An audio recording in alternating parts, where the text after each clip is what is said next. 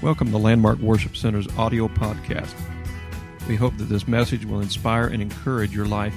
So open your heart and mind and receive what God has for you today.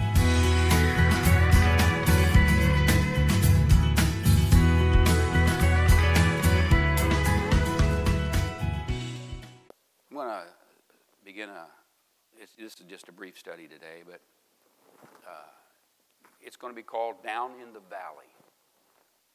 Down in the Valley.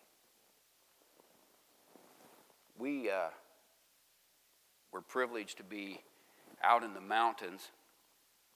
It's been a little while ago, but you don't forget those experiences.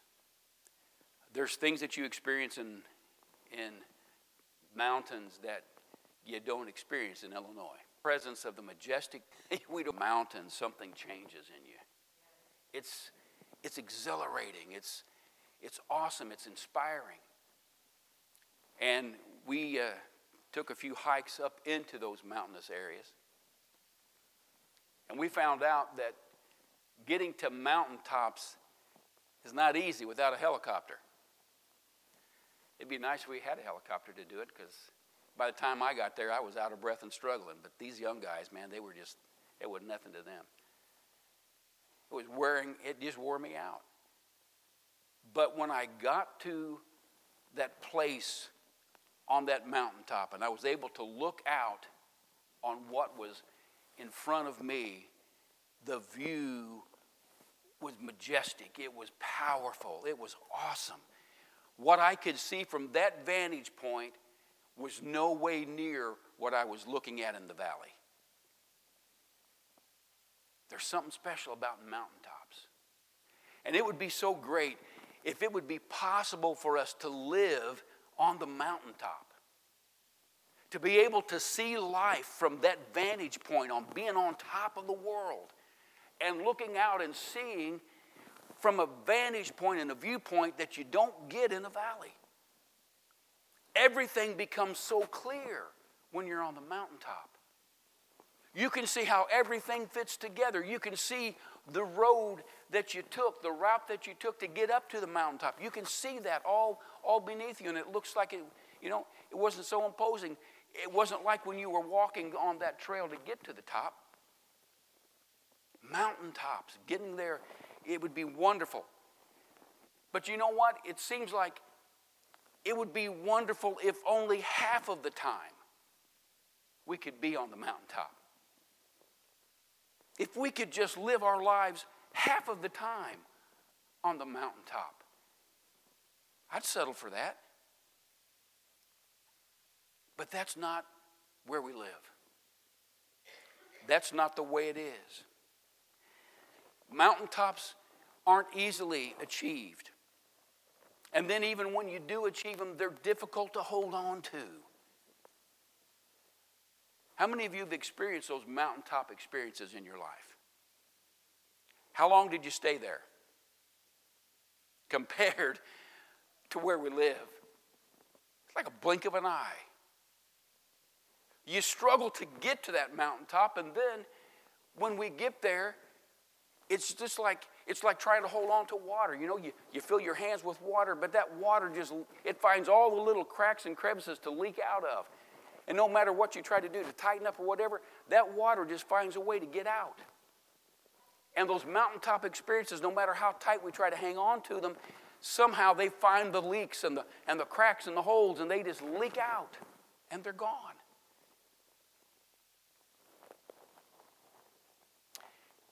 Instead of that mountaintop experience, we live the greatest percentage of our lives clawing our way out of the valleys or making a rapid descent from the top of that mountain experience down into yet another valley experience. That's where we live. That's our lives.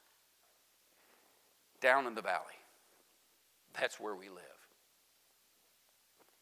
One of my favorite Old Testament Bible characters is David. And to me, David is a great example of a life that was lived under that struggle of mountaintop versus valleys. Because David had them both. He had mountaintops, but he also had a lot of valleys. And I like David because I can relate to him. The stories that are connected to David's life, I'm so grateful to God that he provided us with that. Because it's something that we can relate to. We can understand because we have our mountaintops and we have our valleys.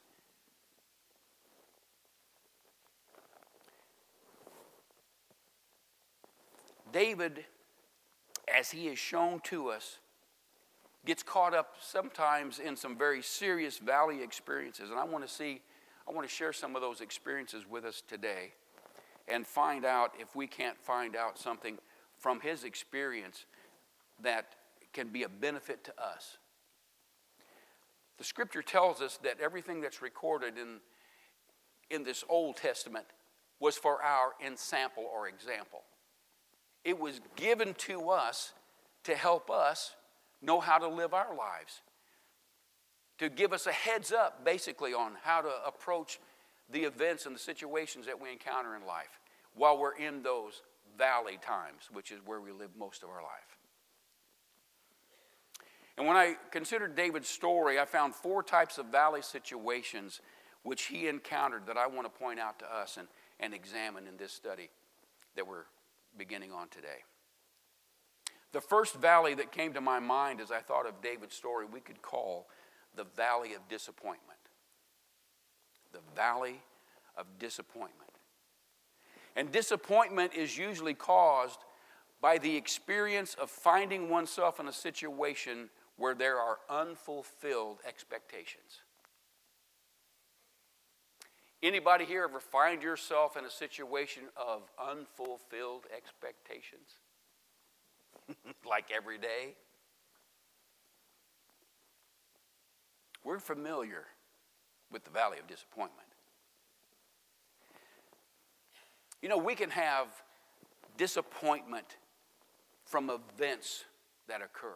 If you're a sports fanatic and you've got a special team that you really like, and if that team makes it to its pinnacle place, it's getting into the playoffs, and if that team doesn't make it, and your expectation is that they're going to make it, they're going to go all the way this year, and they don't do it, what happens?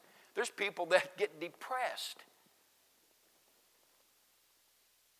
I mean, their life is over. Their world is ended because their team didn't do it. And they expected them to do it. They had that expectation. They were riding high, but somehow something happened and they didn't do it. And their world comes crashing down because of an unfulfilled expectation.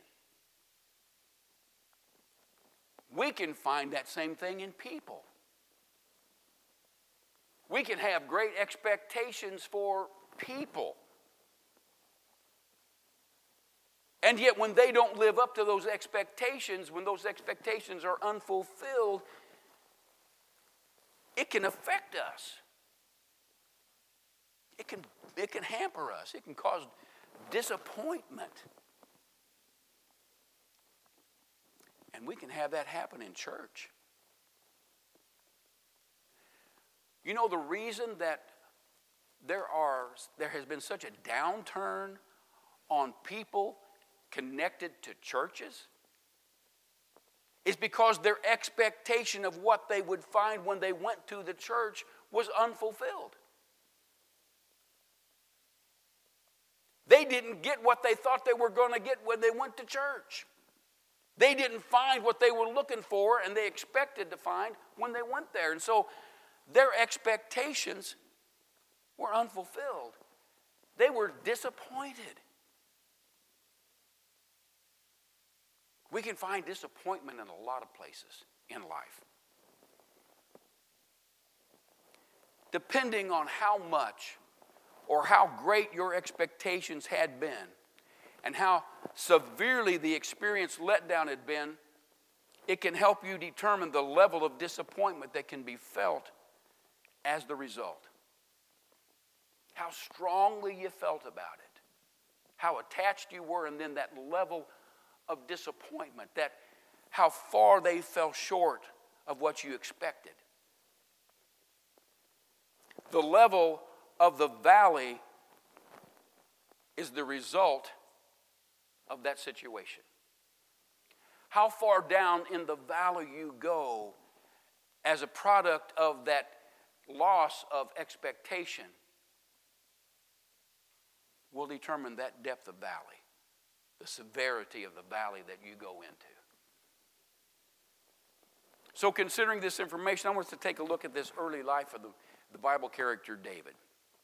And I'm going to read here in 1 Samuel chapter 16. There's a little bit of a reading here. 1 Samuel chapter 16, verses 1 through 13. And this sets the stage for beginning our study today on this valley of disappointment. Now the Lord said to Samuel, "How long will you mourn for Saul, seeing I have rejected him from reigning over Israel? Fill your horn with oil and go. I am sending you to Jesse the Bethlehemite, and I have provided myself a king among his sons." And Samuel said, "How can I go? If Saul hears it, he will kill me." But the Lord said, "Take a heifer with you and say, I have come to sacrifice to the Lord. Then invite Jesse to the sacrifice, and I will show you what you shall do. You shall anoint for me the one I name to you." So Samuel did what the Lord said and went to Bethlehem. And the elders of the town trembled at his coming and said, "Do you come peaceably?" And he said, "Peaceably, I have come to sacrifice to the Lord. Sanctify yourselves and come with me to the sacrifice." Then he consecrated Jesse and his sons and invited them to the sacrifice. So it was when they came that he looked at Eliab and said, "Surely the Lord's anointed is before him." But the Lord said to Samuel, "Do not look at his appearance or at his physical stature, because I have refused him. For the Lord does not see as man sees, for man looks at the outward appearance, but the Lord looks at the heart." So Jesse called Abinadab, made him pass before Samuel, and he said, "Neither has the Lord chosen this one." Then Jesse made Shammah pass by, and he said, "Neither has the Lord chosen this one." Thus Jesse made 7 of his sons pass before Samuel. And Samuel said to Jesse, "The Lord has not chosen these." And Samuel said to Jesse, "Are all the young men here?" Then he said, "There remains yet the youngest, and there he is, keeping the sheep." And Samuel said to Jesse, "Send and bring him, for we will not sit down till he comes here." So he sent and brought him in. Now he was ruddy, with bright eyes and good looking. And the Lord said, "Arise, anoint him, for this is the one." Then Samuel took the horn of oil and anointed him in the midst of his brothers. And the Spirit of the Lord came upon David from that day forward. And so Samuel arose and went to Ramah. This is the story of how it all began for David. This is where we first find out about David in the Scripture. So when we first hear about David, we find out that he's a shepherd. He's over his father's flock. He gets that lowly position. He's the young one, you know, so he gets stuck with that menial task of watching the sheep. And so Jesse has 8 sons. David's the youngest. He's the baby of the flock. And so his life had been what we would consider to be a normal life for the youngest son in the family. You know, all the rotten jobs, all the other stuff that nobody else wanted to do, that was David's position. That's what he got because, you know, he was the youngest. And some of his other brothers actually had gotten summons by the king, and they were in part of the army of Israel. But not David. You know, he's the low man on the totem pole. But then one day, David gets this summons to return home immediately because someone very important has come to see him specifically. And it turned out that someone was none other than God's own prophet, the prophet Samuel. And when David arrived home, God had spoken to Samuel to anoint him, this young boy, because he was going to be the next king over Israel. Now, up to that point, David had always been, you know, just the one that everybody forgot about. You know, he was just always in the way, always doing his own thing, whatever. He was the guy that just did everything that nobody else wanted to do. that was his life before. And to say that that one visit on that special day managed to change David's life would be the understatement of the century. He went from being a nobody to next in line to be king over Israel that quickly.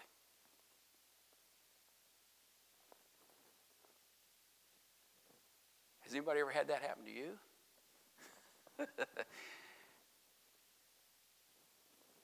So from that point, everything in David's life began to dramatically change.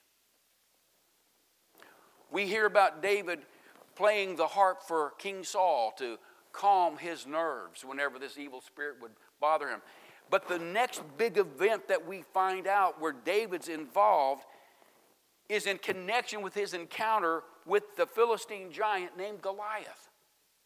That story is in 1 Samuel chapter 17, verses 12 through 51, and we're not going to read that because most of you are familiar with the story.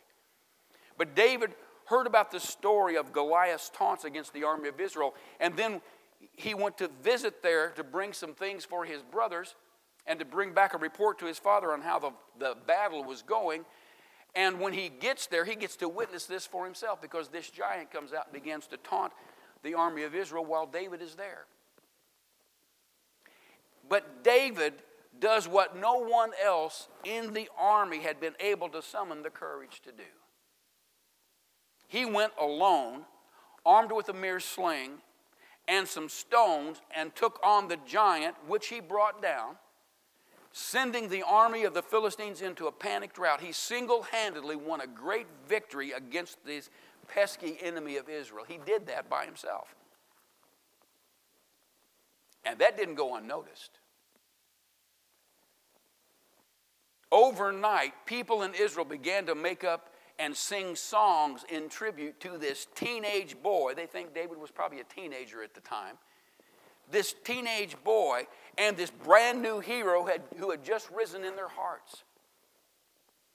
The once unknown David had instantly come to be a household word. Everybody in Israel knew the name of David after that encounter. There was not anybody that wasn't informed about David. Have you heard the story about the giant slayer David? Everybody knew David. He became fast friends with Jonathan, who was the son of King Saul. And Jonathan was the heir to the throne. Then David even marries the Princess Michal, who was a daughter of the king. Notice him rising. Man, this is looking good. This is looking pretty good for David. He's going up quick. David gets placed over 1,000 soldiers as their captain, and he went forth victorious against every enemy army that he and his men came up against. He was never once defeated in battle. Every battle he fought, he won. It seemed that David's fame just continued to skyrocket. The people of Israel forgot about Saul. David became their star. The people sang praises ever louder for David. He became the champion of Israel. It wasn't the king anymore. It was David. David was their champion. It was David who could do no wrong. Everybody loved David. Well, almost everybody loved David. Well, it seemed as though everything that David touched turned to gold, and his future was absolutely cram-packed with bright and shining possibility. Unknown to David, trouble was brewing in paradise. He was excited. He was happy about his future. He was caught up in the thrill of the fame and the popularity, and he didn't realize that there was an undercurrent taking place, that there was something going on that was fixing to make a change in that climb that he was making. While David's star was on its meteoric rise, an undercurrent, a dangerous undercurrent began to move against him. And the very one at its head was none other than Israel's own king, Saul. How many of you know it's dangerous to have a king mad at you? To have a king jealous of you?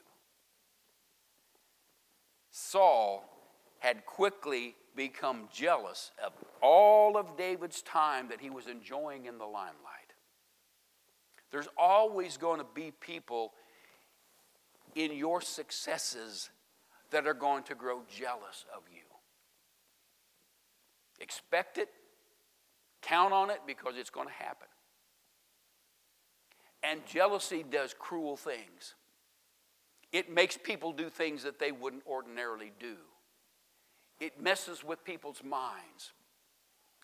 And Saul became so jealous that he tried to do some things to get David's fame to fall. He tried to do some things to get David killed in battle. He tried to do some things. He orchestrated all kinds of things that he put behind the scenes that nobody knew about. And guess what? They all backfired. Not one of them turned out like he had planned it. Why? Because God's hand was on David. That made Saul angry. It went from jealousy, now it's anger. Now he's mad. He's fired up, man. I got to get rid of this kid. And it was that attitude and the actions of Saul in this neurotic condition that he was under that had managed to prove to be too much for David to bear. Because Saul, eventually, he came right out. He wasn't trying to hide it anymore. David began to realize, this guy's out to kill me. I mean, he had all the telltale signs. He threw a javelin at David while David was trying to play away these evil spirits for him. That's a pretty telltale sign that I don't think he likes me anymore. He's throwing a javelin at him. He's going to pin him to the wall. David began to see the handwriting on the wall that this thing's going south pretty quick. I got to make a decision. I got to choose what I'm going to do. David, in an instant, had gone from being this highly confident and this highly competent hero who could seemingly do no wrong, this young man who had the world at his feet, nothing but blue skies of promise ahead of him. And instead we find him being a fellow now with a bounty on his head and no place to run. No place to hide. His beautiful world came crashing down. As fast as it had gone up, that quickly it came down. He just barely he didn't even quite get to the top, just touched just below the top, and then all of a sudden he's fallen down. He's coming right back down again. Anybody familiar with that? Yeah, we're familiar with that. David now found himself in dark places so low that he felt that they were going to swallow him up. What David chose to do is going to make a difference in his life. David chooses to run away from his hope for the future. He found himself nearly all alone. He was desperate. He was destitute. His hopes were shattered. David began his time of wandering around in the valley of disappointment. The valley of disappointment. Had God's man of the hour somehow managed to miss the direction of God for his life? Not necessarily. Saul was still the king, and no one knew how much longer that was going to have to play out. David shouldn't have expected that Saul was going to step aside and give him the throne. He knew something else was going to have to happen. He didn't know what exactly or when. So then what was God doing to David, and with him in the midst of everything that he saw, that he was now experiencing, that he saw going on around him. If we dare to look at some of the other success stories of great men who rose to power, recorded in the scriptures, men such as Moses and Joseph and Daniel, we begin to find something similar to them all. Their road to success was fraught with danger and setbacks, which each one of them had been made to endure. Before they reached the mountaintop, before they got to where God was trying to take them, they had valleys, frustrations. They had the same things that we're finding here with David.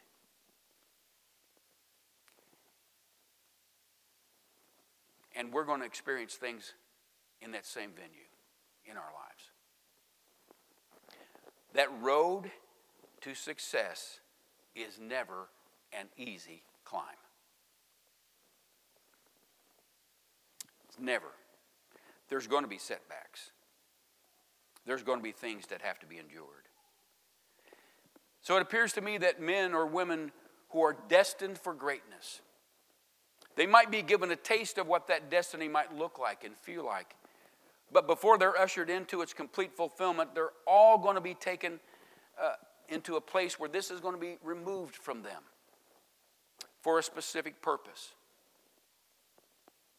Who they are in the times of that extreme testing must be shaped, much like the working of a skilled blacksmith carefully putting that blank of metal into the fire, pulling it out, pounding away at it, putting it back in the fire, pulling it back out, pounding away at it some more, and he keeps doing that until it takes the shape that the blacksmith says, this is what I want. This looks right. Is it comfortable for that piece of metal? No, it's not comfortable. And there are times when we feel the heat. And there are times when we feel the pounding. And we may begin to ask God, God, where are you? What's happening to me? Why is this going on? It has its purpose. It has its reasons. God is shaping us. He's tempering the metal. He's getting it in a position where he can bring it to what he wants it to be. I think that most of us realize that it's the valleys that shape us, not the mountaintops. They're used to form us into those instruments that God can effectively use. And that's what he's trying to do with us. So then this valley of disappointment which David now found himself submerged in was not an accident. It wasn't a glitch in the plan of God for his life. Instead, it had been an intentional act on the part of God as a step to develop the character of this man whom he had chosen to use for a very important mission. When God calls any of us into his service, he may give us a taste of what that experience might look and feel like. But before he moves us into its full measure of operation, he has some work to do in us. How we handle those valleys we are led into or stumble into sometimes is very important for our development.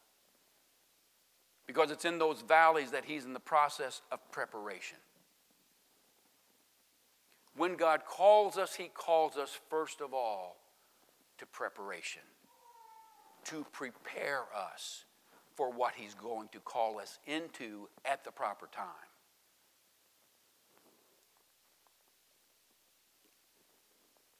He's preparing us for success, not failure.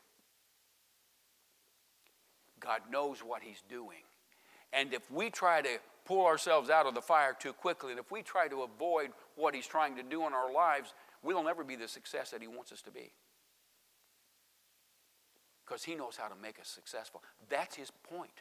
That's his reason for all of us. He wants us to succeed in the mission, in the calling, in the ministry, whatever it is that you're a part of. He wants you to be successful in that. And it takes a process. It doesn't happen overnight. And while he's preparing us for success, that will not happen if we don't stay in that process, if we don't remain connected to God in the process. There will be things that God has to take out of us and other things that he must manage to put into us if we're to be able to succeed in our calling for his service.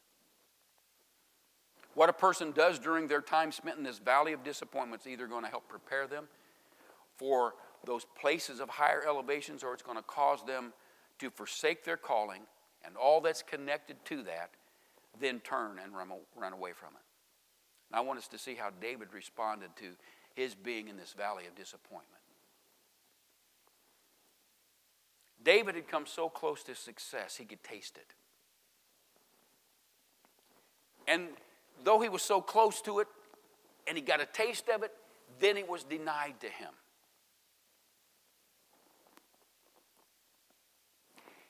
That's at least the way that it must have appeared to him in that time. He didn't understand what had happened to him, and God hadn't broken in to provide him with any sort of explanation. And get ready, because that doesn't generally happen in our lives. He doesn't generally tell us what he's doing. He just does it. That's part of the process. Trusting him to know what he's doing in the process. So David was brought face to face with a crushing sense of disappointment.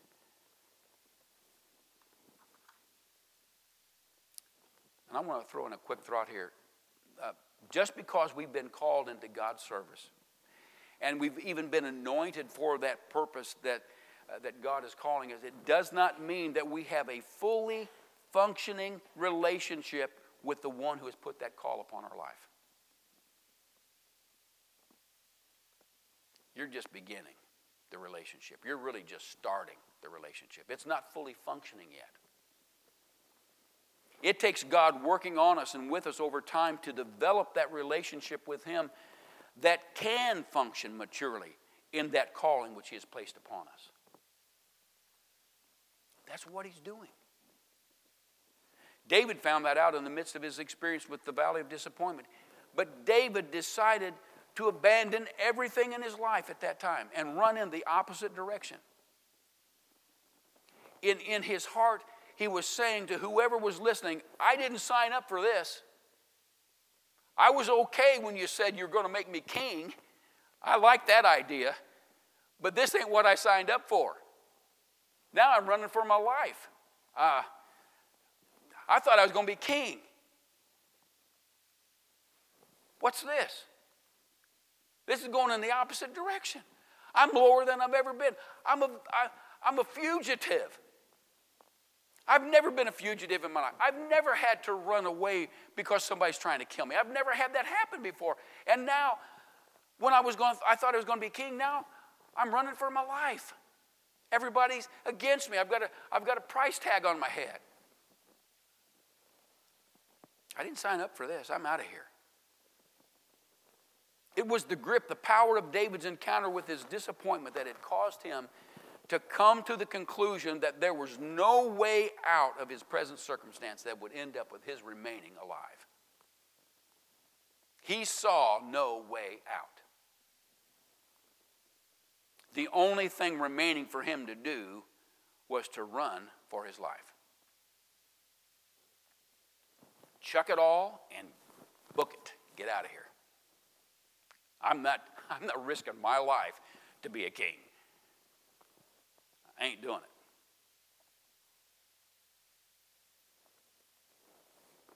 And I can't say I blame him. I can't say I wouldn't have done the same thing.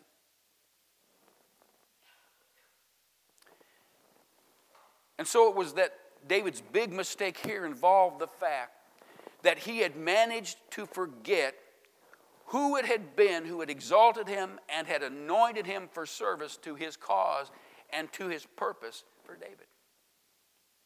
David forgot.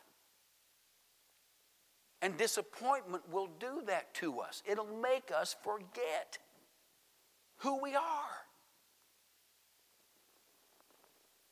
David was under the protection of Almighty God, and king or no king, David's life was secure. There wasn't nobody going to take him out. He was under God's anointing and under God's protection. It wasn't happening. But see, David forgot about all that.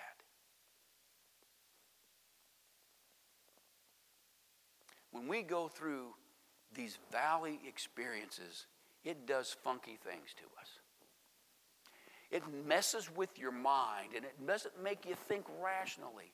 It doesn't make you think properly. We've got to retrain ourselves. We've got to always be constantly able to remember who we are. And as long as God's calling is on our life, nobody's going to touch us in a harmful way. He's not going to allow it. David, by now, though, had become so rattled, he'd forgotten about it. David had come to believe that he was on his own. He had come to believe that God had abandoned him, and he was wondering what in the world he had done to offend God so heavily. Why was God doing this to him?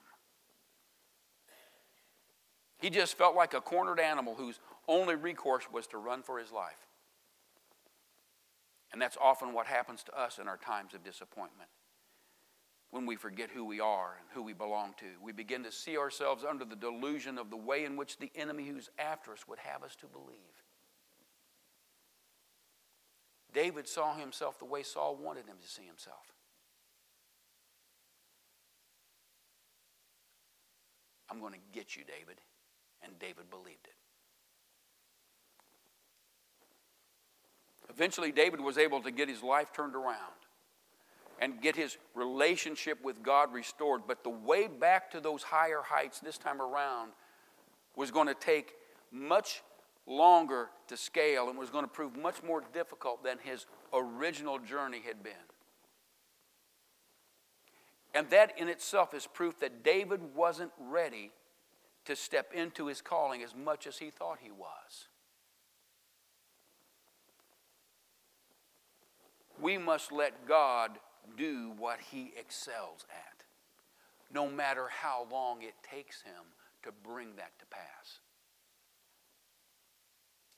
For David, it was almost 10 years.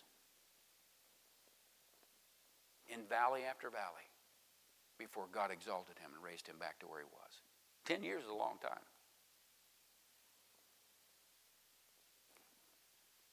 Sometimes it takes time for God to get us into a place where he can use us in the calling that he would like for us to operate in. Don't give up on him. Let him do what he excels at in your life. Remember who you are in him and what your calling is that God has placed in your life, and let him do his work. Because in the end, he will put you on the mountain. He will get you there if you let him. Don't let that valley of disappointment ruin your life. Don't run away from who God's calling you to be. Embrace whatever you have to go through to reach it, because it's worth it.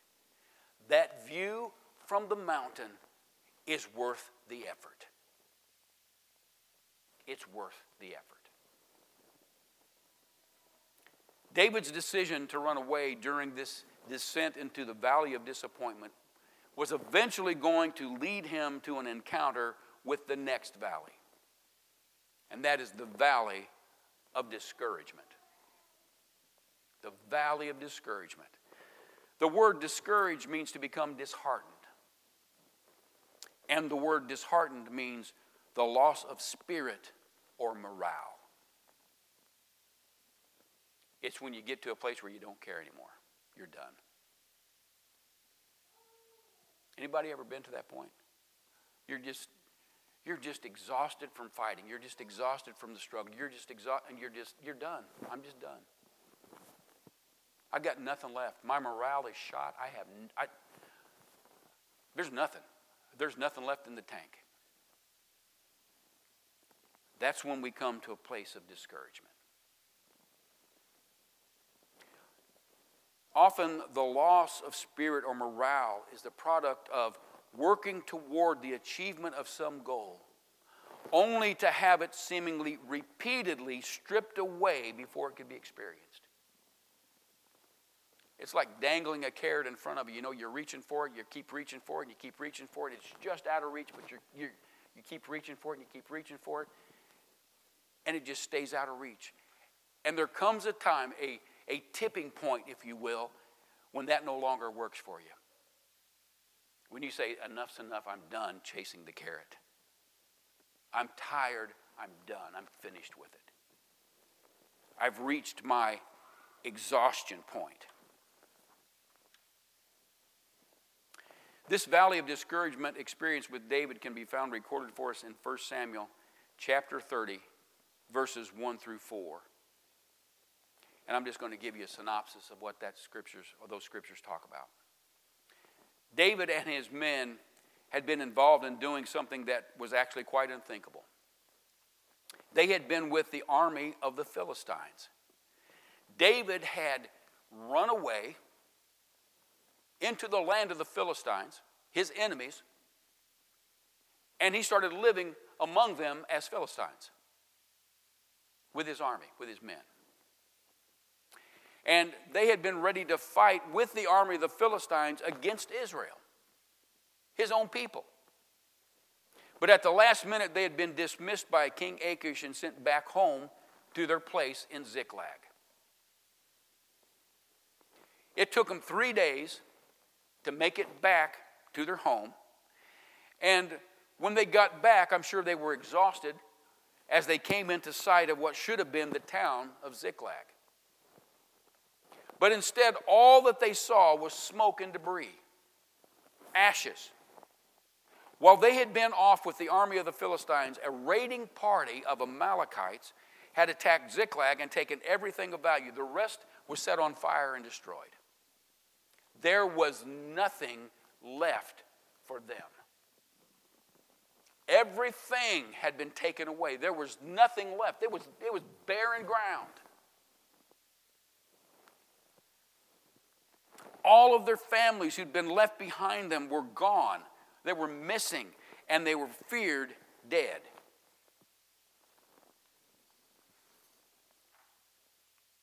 Now you got to understand that these men were hardened, battle-tested. These were men's men, let me tell you. These were tough guys.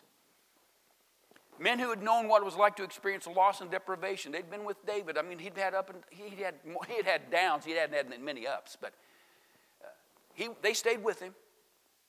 They were used to deprivation. They lived it. I mean, it was a hard life.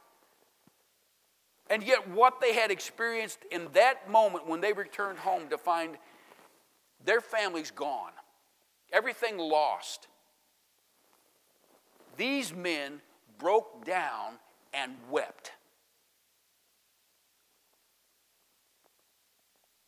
They felt as though this was their tipping point. This was as far as they were following the carrot. They were done. This was the straw that broke the camel's back.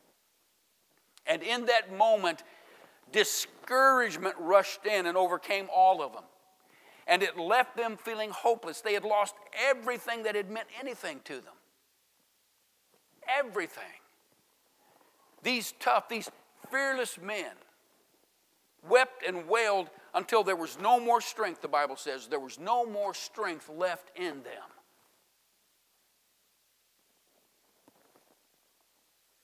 That's the grief that they were bearing in that valley. This army of David's wallowed around in this dark and miserable valley, unable to push past what they were experiencing. These men had come to David on their own accord. They pledged themselves to his service, putting themselves in the crosshairs of King Saul. They had risked everything for David. And where had it taken them? They were living like Philistines in the very land of their sworn enemy. The only thing that had enabled them to remember who they had been were their families, and now that was taken away from them. They had nothing left. It was David's fault that all of this had been allowed to happen. He was to blame for their loss. They should have remained at home instead of marching off to battle with their enemies to fight against their own people. What was he thinking? His men began to look at their leader with a strange, crazed look in their eyes. They needed a scapegoat. They needed somebody to blame. They needed somebody to focus their anger on. And David saw that he had become that person. His place of beloved leader had been toppled and shattered to the ground, and now they were all crying for his blood as payback for what he had brought them to. Discouragement will change us. When we reach that tipping point, when we reach that place where enough's enough, it will change us. It can cause us to see reason to put blame on leaders. Got to blame somebody. David, yes, had done some foolish things by moving his company to Ziklag. Yes, he did. But David hadn't done the destruction to the city and their families. It was the enemy. You see, the enemy had merely taken advantage of an opportunity, which he does all the time. You need to get your focus off of one of yours and start looking at who the real enemy is. Because David, being the enemy, wasn't going to get them out of their situation. You had to focus it on where the focus needed to be, and that is the enemy. And if we can remember that when we're going through this valley of disappointment, of discouragement, this valley of losing everything we feel like, and we're just done. We can't allow ourselves to put the blame on somebody else. Let's look at the enemy. So David has a major decision to make. He could try to make it to his horse, and he could try to run. And if he stayed there, well, that wasn't a wise decision. They were already talking about what they were going to do to him. And if he tried to run, they'd probably catch him anyway. So David saw only one promising course of action available to him. He absolutely had to change that climate of their emotions. When we get into those places, we need to try to figure out some way to change the climate of our emotions.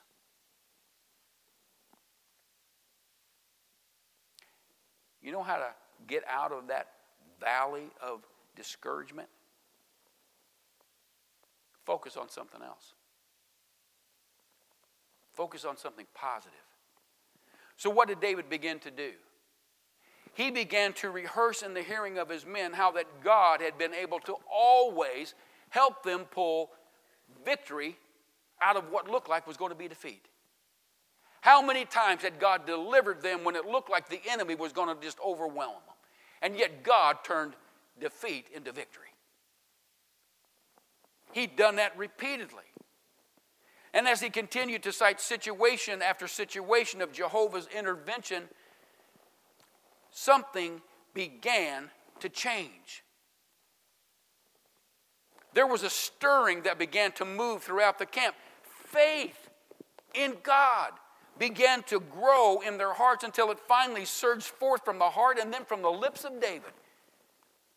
He encouraged himself in the Lord, but he did it out loud.